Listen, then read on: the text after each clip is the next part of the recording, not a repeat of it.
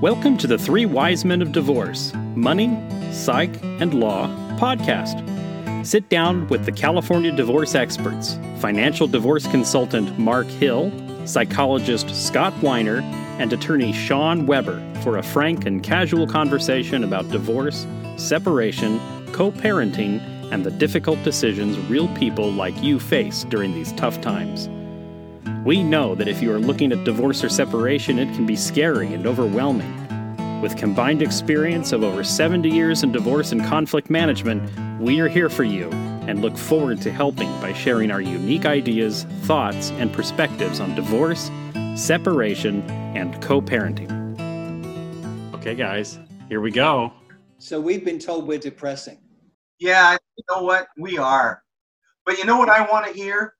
I want to hear that story that you were telling. Give us a thumbnail on it.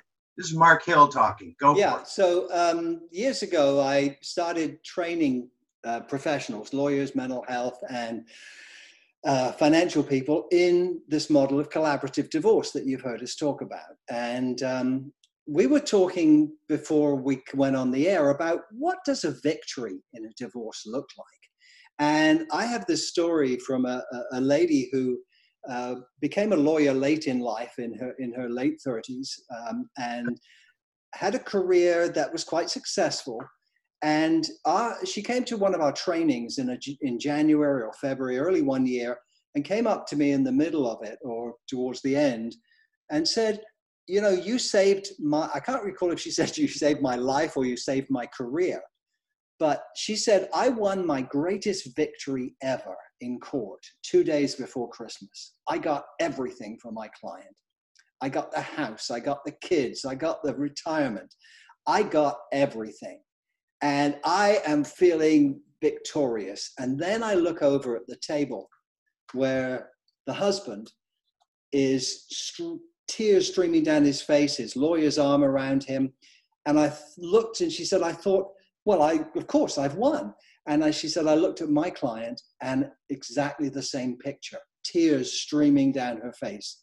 She said, and they were not tears of joy. And she said, what have I done for families? And she said, I was considering giving up the law. And then I got your flyer inviting to consider a different way of divorcing through collaborative. And she practiced until she unfortunately passed away at a young age.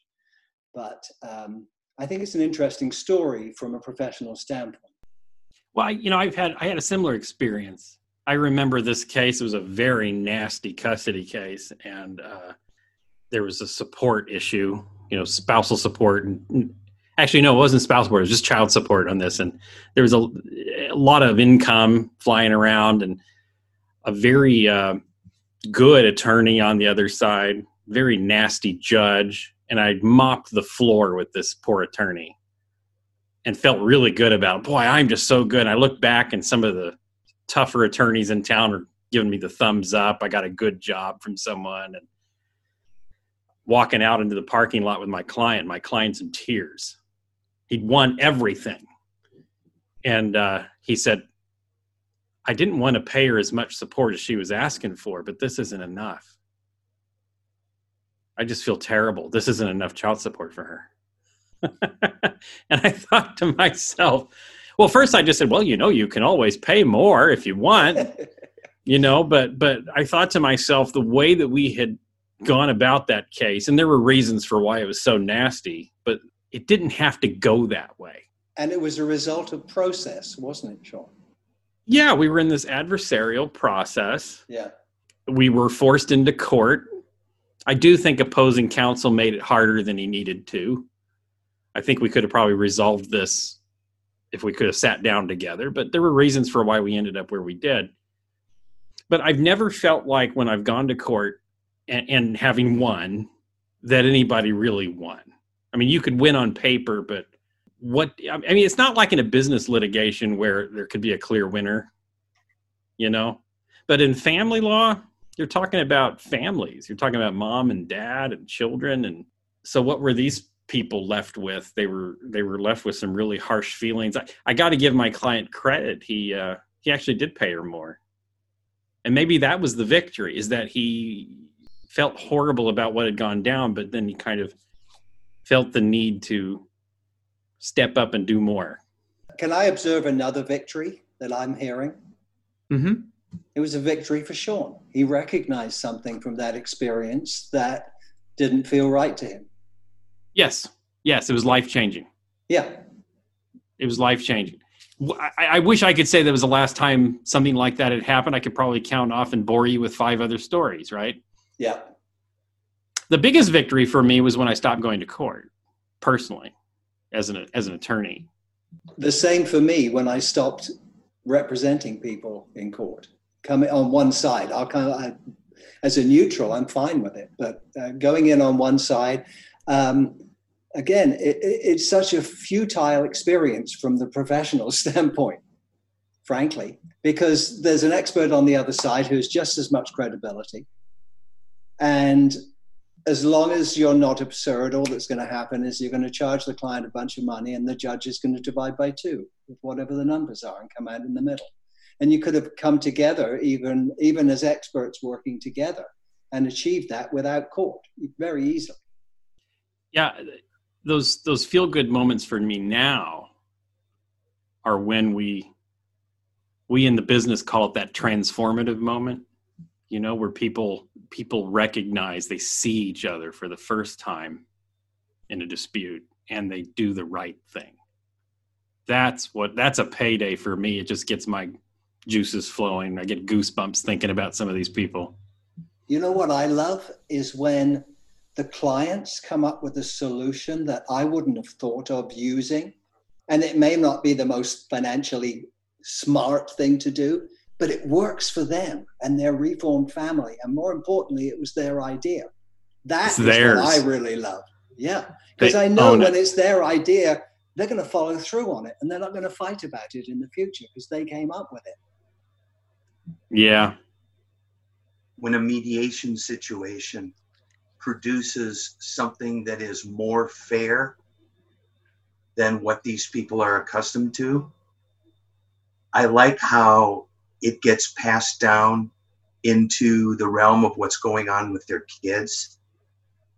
Mm-hmm. And it's like they see, and we see too, but they see, you know what, this may be possible for us to actually have a reasonable parenting situation. I've also seen it blow out the other way, where even in a mediation, they're just completely unwilling to work together, and then the kids pay, Yeah, you can see both. For me, a defeat is when the conflict is not dealt with. Like they may have a settlement, quote unquote, but the conflict remains. And to me, that's a defeat. A victory is when you have a settlement, but they found a way to move forward and live in peace. And it's not everybody, but it does happen. I do think what happens to a lot of people is they don't know how good they've got it when they're staying out of court and they're working through one of our processes. Where they're not going to court, they're mediating. You mean there's no double-blind study going on with them having a divorce in court? Yeah, no. There's no control group for them. I said identical twin marriages, Right. Get the control group. You have to have it. Yeah, really. Not scientific without it. I did hear of this 2 twins married each other. I did hear of this case. Right. Two twins married each other, had children, got divorced, and switched twins. And then remarried the other twin, and then had more children. All living in the same house. They had... How's that? How many years ago, and how is it going now? I don't know. It wasn't identical twins. Wow. And so their children were genetically siblings, even though they were cousins. But I have a question. How did they ever know which one they were getting? Well, okay. So here's the dirty little secret about twins. I have twin girls, right? And we can tell them apart. They're genetically identical, but we can tell them apart. Got it. Yeah, I got it. Yeah. I mean, Yeah, I would imagine. Yeah. But have they ever fooled you? Only because I'm not a very observant person. Oh, come on. So, So I mean, it has happened. Like I'm in the kitchen and I don't realize who I'm talking to, but most of the time I can tell. my father used to do that. He would yell, Mark, Vicky, Claire, whatever your damn name is, get down here. He could never identify. Oh yeah, I go through the whole family. I have 5 kids, so I go through the whole list. I get to the dog. Okay, but we digress. We digress, but we're not being depressing. That's right. That's very important. I'm trying to keep the mood up. I think that was a good observation. That was a good observation. That previously we focused on the negatives because we want people to avoid them so much. But there are things that can be achieved through the right kind of divorce that actually do surprise clients sometimes. Well, we say this a lot. We may not be able to change the fact that people get divorced, but we can change how they get divorced. And that's what we're really aiming for. Is our idea of a victory is people find a resolution and find peace. At least that's how I define it. I think. But what is peace? I think peace occurs when your divorce and your battle doesn't occupy a huge volume of your headspace after it's all said and done, so that you can actually have a life. Life is short enough to not have to keep reliving this divorce fact forever and ever and ever. I love seeing people a couple of years after the divorce when they've had some time for it to sink in. Yeah. And they've got it in the rearview mirror, how much stronger a lot of them look.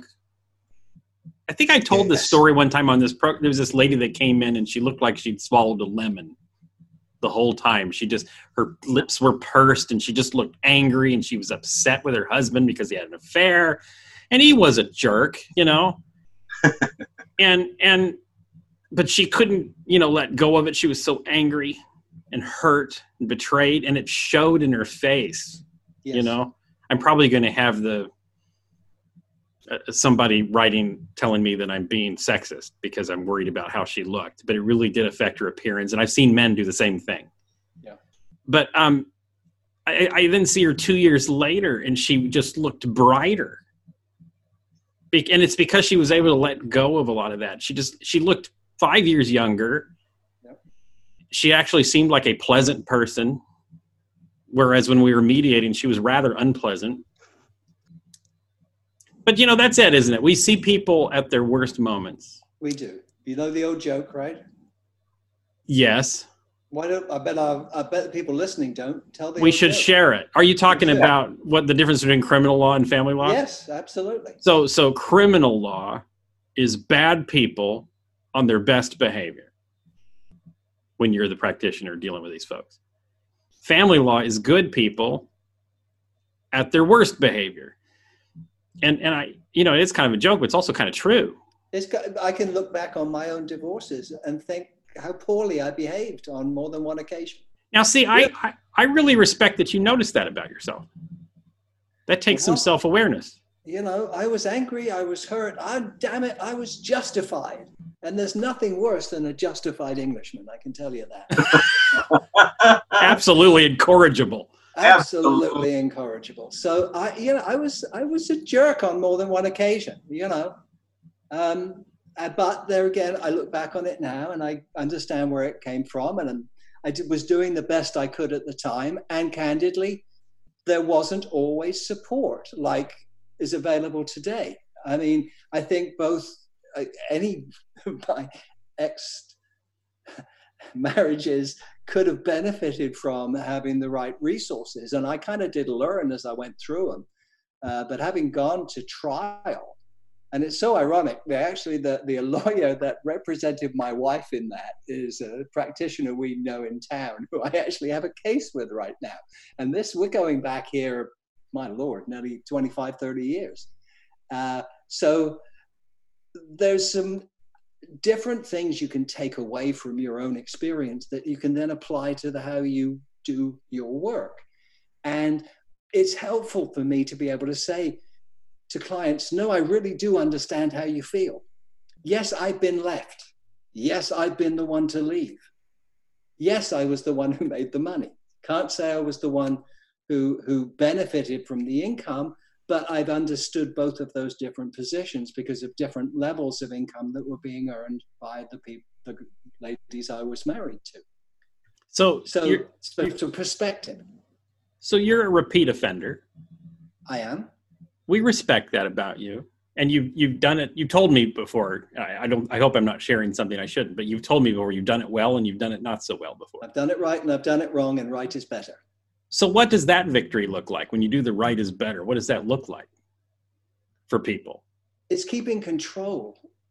It was what it felt like to me. Okay, so first divorce was easy. We didn't have anything but a child in debt. So I took all the responsibility for the money, and Mom and I raised the child, and he's now a successful young man with his own family.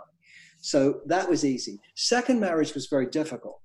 And we went all the way to trial because I was the financial guy, and she just assumed anything I would offer her must be a bad deal.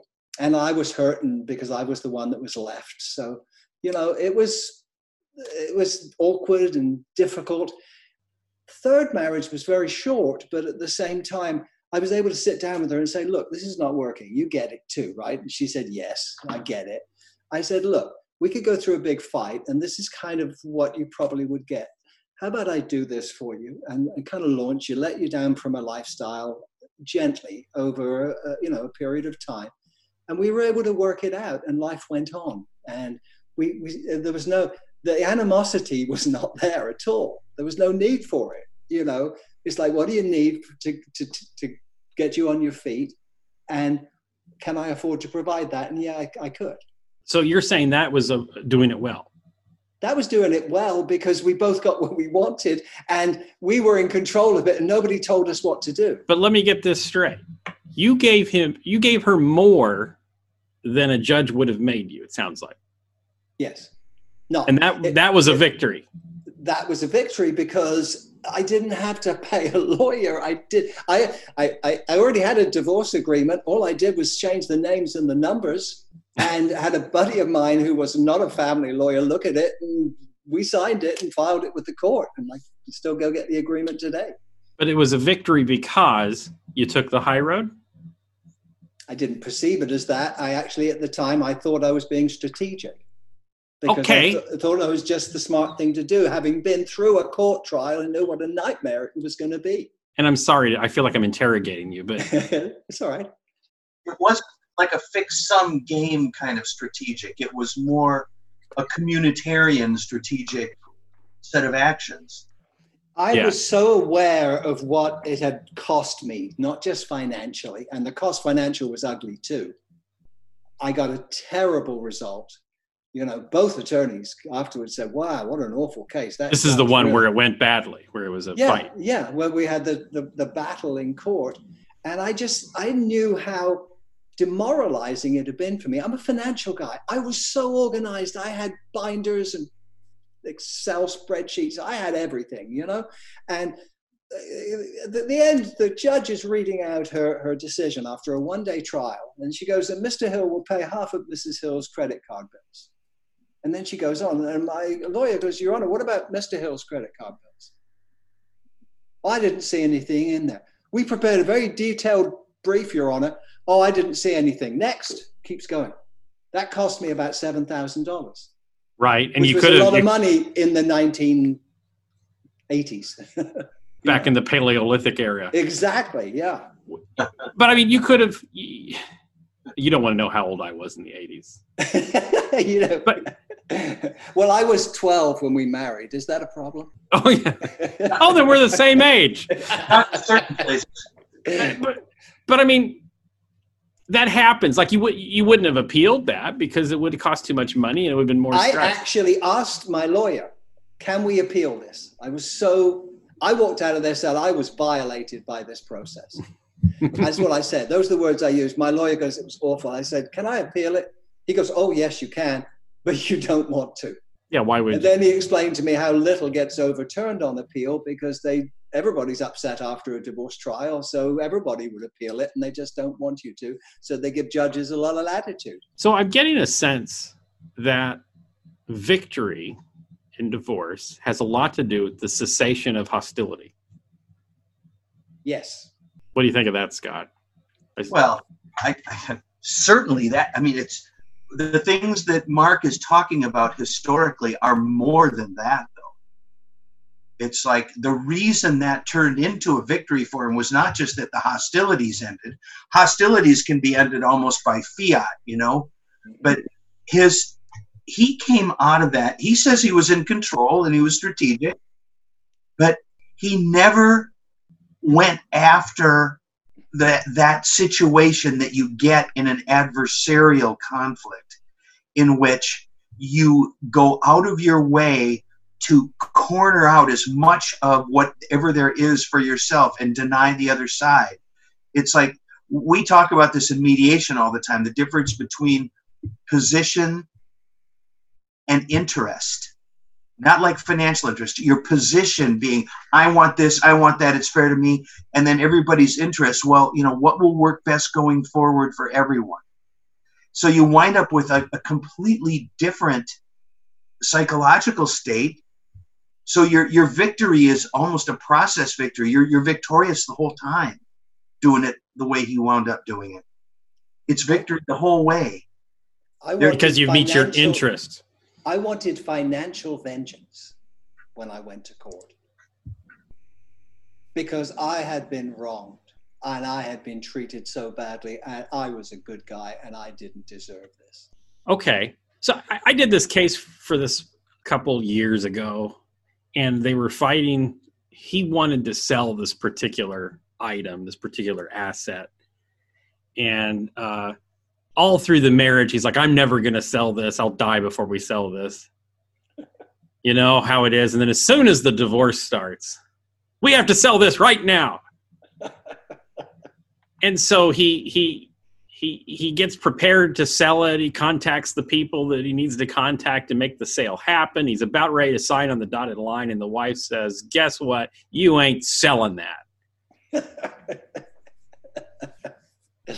And she had wanted him to sell it the whole marriage. I laugh because it's so absurd, but it's right? So the pettiness is look. It's when you have unresolved feelings and you're angry. Yeah, that's exactly what it was. Look for anything to hang on to, right? So she says, I talked to her alone and I said, okay, well, what is it that you're really trying to do here? Because I heard that you didn't want this to begin with, that you were angry that he bought it in the first place. Why are you upset if we sell it? Because he didn't ask me. He just does stuff and doesn't talk to me. He bought it and he didn't ask me, and now he wants to sell it and he's not going to ask me. And it's not okay. And I need to draw a line somewhere. So I realized, okay, your interest, ma'am, is that you want to be asked. Right. You want to be. How reasonable is that? You matter. To her, that was important, to have an understanding that she mattered. Yep. And so I talked to him. I said, this is the problem. She needs to matter. So can we come up with a plan for this where she matters? And I got to hand it to them. They came up with a plan that I think it worked pretty well. And then from then on, it set the tone for a lot of things. And I think that was a victory. Oh, I should say. Yeah, if sometimes it's surprising to a couple when you're working with them in a mediated environment where you, as you say, take one aside and says, all she really wants to hear is you say, I understand. You don't have to fix it. And the guy goes in and does it. And he's like, you can just see the eyebrows go up. It's like, that worked. It's that simple. And sometimes it is that simple. Oftentimes it's much more complex, but I have seen that occur because they just have been missing each other for years. Yes. Well, it's like in a world such as the one I live in which, my wife has such low expectations in the first place, that really is often enough, I see you and I hear you. Yeah. No, I actually am sorry. And furthermore, you do get credit for being more responsible in this way and that way than I am. And you've seen that show, 2.5 Men? Yeah. And there's who's the brother, the wise guy, the playboy? Charlie Sheen.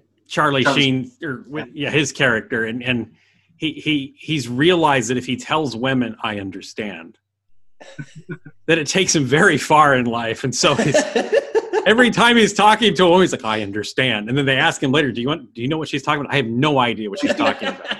"Well, why are you saying I understand?" "Because it seems to make them feel better." Yeah. So we're not talking about that kind of stuff, not the phony baloney stuff. We're talking about a real connection, right? A real, I get it. That sometimes can be the victory. Yes, and realizing that, wait a minute, what did I just do, and why did it work better? And now perhaps I should think about what I'm saying.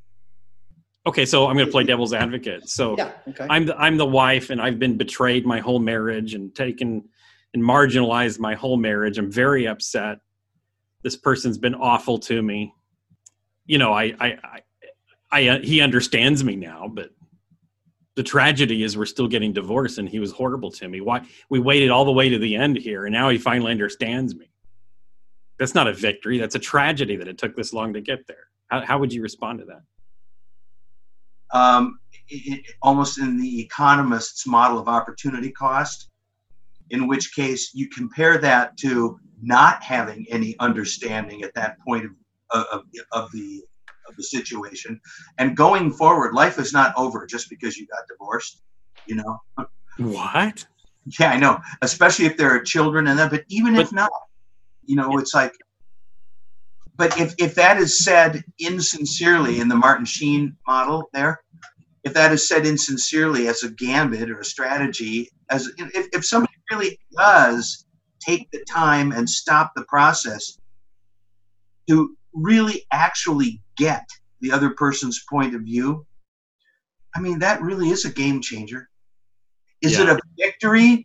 I don't know, but it's compared to the total loss of I don't understand and go blow something up to you, whatever.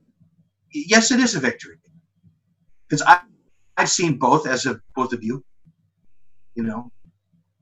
Well, we take what victories we can get. I mean, let's not sugarcoat this, guys. Divorce sucks. Yeah. Right? I mean, it's hard to say, oh, divorce was a victory. But you have the ability as a divorcing party to make it suck more. You could sure make it worse, right? Yeah. You can make it worse. Yeah, it sucks, but you can really exacerbate it, and you can guarantee that the man or woman that you are divorcing, who you really don't like, you will despise at the end, and they will despise you. And into the future, that everybody in the course of being in traumatic experiences tends to forget that life does go on, and it's like, you know, what you set up is for years. Well, I mean, how often do we say this? You know, what's your divorce story going to be? You know, what are your kids going to tell about your divorce story? And maybe also, that's where the victory is. If you can't forgive, it hurts you more. It took me a long time to learn this in life, but forgiveness is not about the person you're forgiving. You're not giving them anything. You're giving it to yourself. Because if you carry it around with you, that sort of resentment and that anger and that hurt, it will affect you at every level, physically and emotionally. And I would believe in terms in longevity too. I think that's true. Yeah.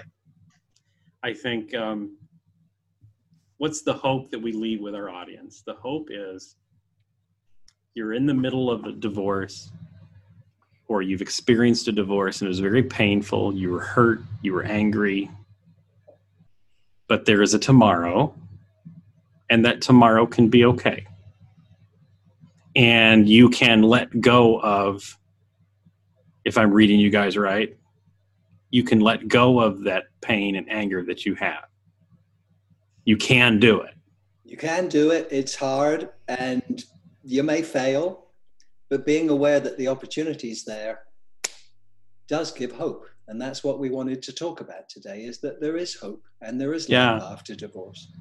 Not that we want to give pat answers, you know. No, not in the least. But during these high conflict times, it seems so pervasive, these terrible feelings inside, and it seems so permanent. But I tell you what, If you look back in your life, if you're old enough to be married in the first place, if you look back in your life, you can think of all of those years and years and how different things have become. If you have that many years in front of you, there is just as much opportunity for transformation going forward. Yes, you're a formed person, but if you front end load these future years with a peaceable resolution, your chances of having a decent, good feeling future are much, much increased. Sean, you talked about seeing somebody somewhat later, years later, after a divorce. Yes, this can work out.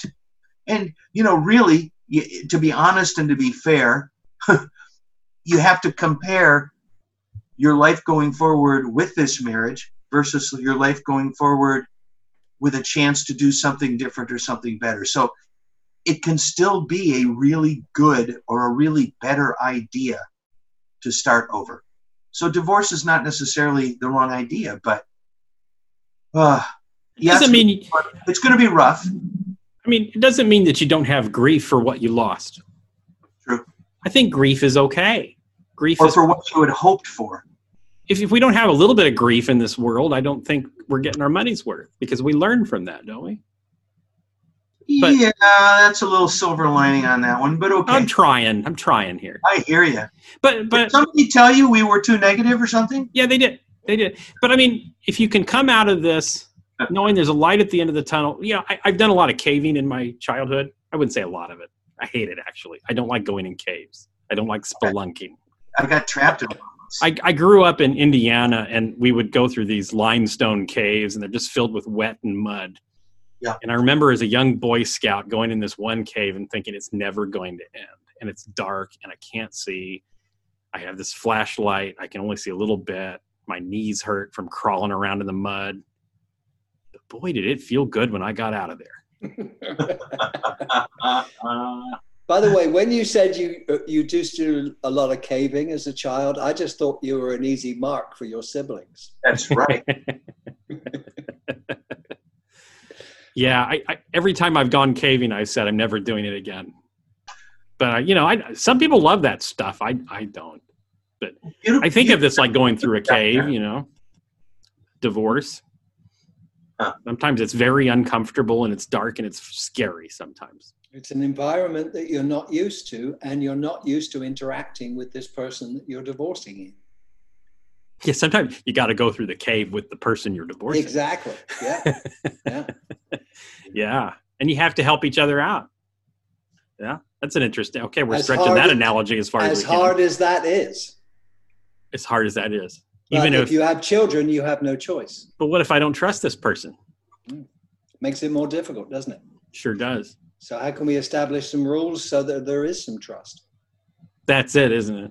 Yeah. Establish some rules. And sometimes you got to take your kids with you. Yeah. And so then when you get out of the cave and you're in the light, you can hold your head up high knowing that you got through it. You've learned from whatever it is you had to learn from. Build a little new history to get a new start. I like that. That's what we try to do.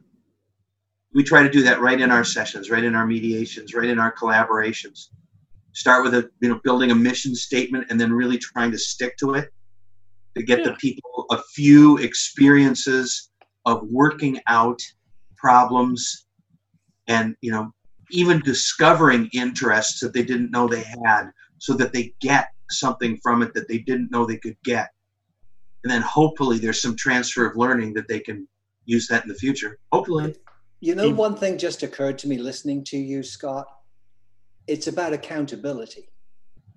In mediation or in collaboration, there is more accountability than there is in the adversarial. Yes. Because people in the adversarial would get away with what they can. Yes, they can be deposed, but they can still lie. And you've got situations in the adversarial where everyone is trying to basically position as opposed to explore. So it's a different world. And it is, in almost every case, a better world to try to work this out. I suppose there are some. We could do a whole session on, here are cases that you probably have to litigate. We could do that. Yeah. But that is not the hope episode that we have just broadcast in our podcast here. Maybe next week we can do the 12 ways to have a miserable divorce. I can talk about cost escalators, things I will guarantee will cost you more if you do them. Well, if I wanted Scott to come to your office and build myself up and get some hope and a victory at the end of my divorce, what phone number would I call? Well, in order to get Scott to do this, you would call Scott, who is Scott Weiner, W-E-I-N-E-R, Weiner, 619-417-5743, psychologist in Solana Beach, California. And I answer my own phone. So yeah, go ahead. And Mark, they want to get their finances in a place that it's a little more hopeful. Contact my company, Pacific Divorce Management. Go to the website, pacdivorce.com, PACDIVORCE.com. Easy to reach. And if you want to get the legal perspective and you'd like to resolve your dispute, go to WeberDisputeResolution.com. That's WeberDisputeResolution.com and book a consultation. And that's one B in that Weber. Like the grill. All right, guys. Have a good week, guys. We'll see you next time. Thanks for listening to another episode of The Three Wise Men of Divorce: Money, Psych, and Law. If you like what you heard, be sure to subscribe, leave us a review, and share with others who may be in a similar place. Until next time, stay safe, healthy, and focused on a positive, bright future. This podcast is for informational purposes only. Every family law case is unique, so no legal, financial, or mental health advice is intended during this podcast. If you need help with your specific situation, feel free to schedule a time to speak with one of us for a personal consultation.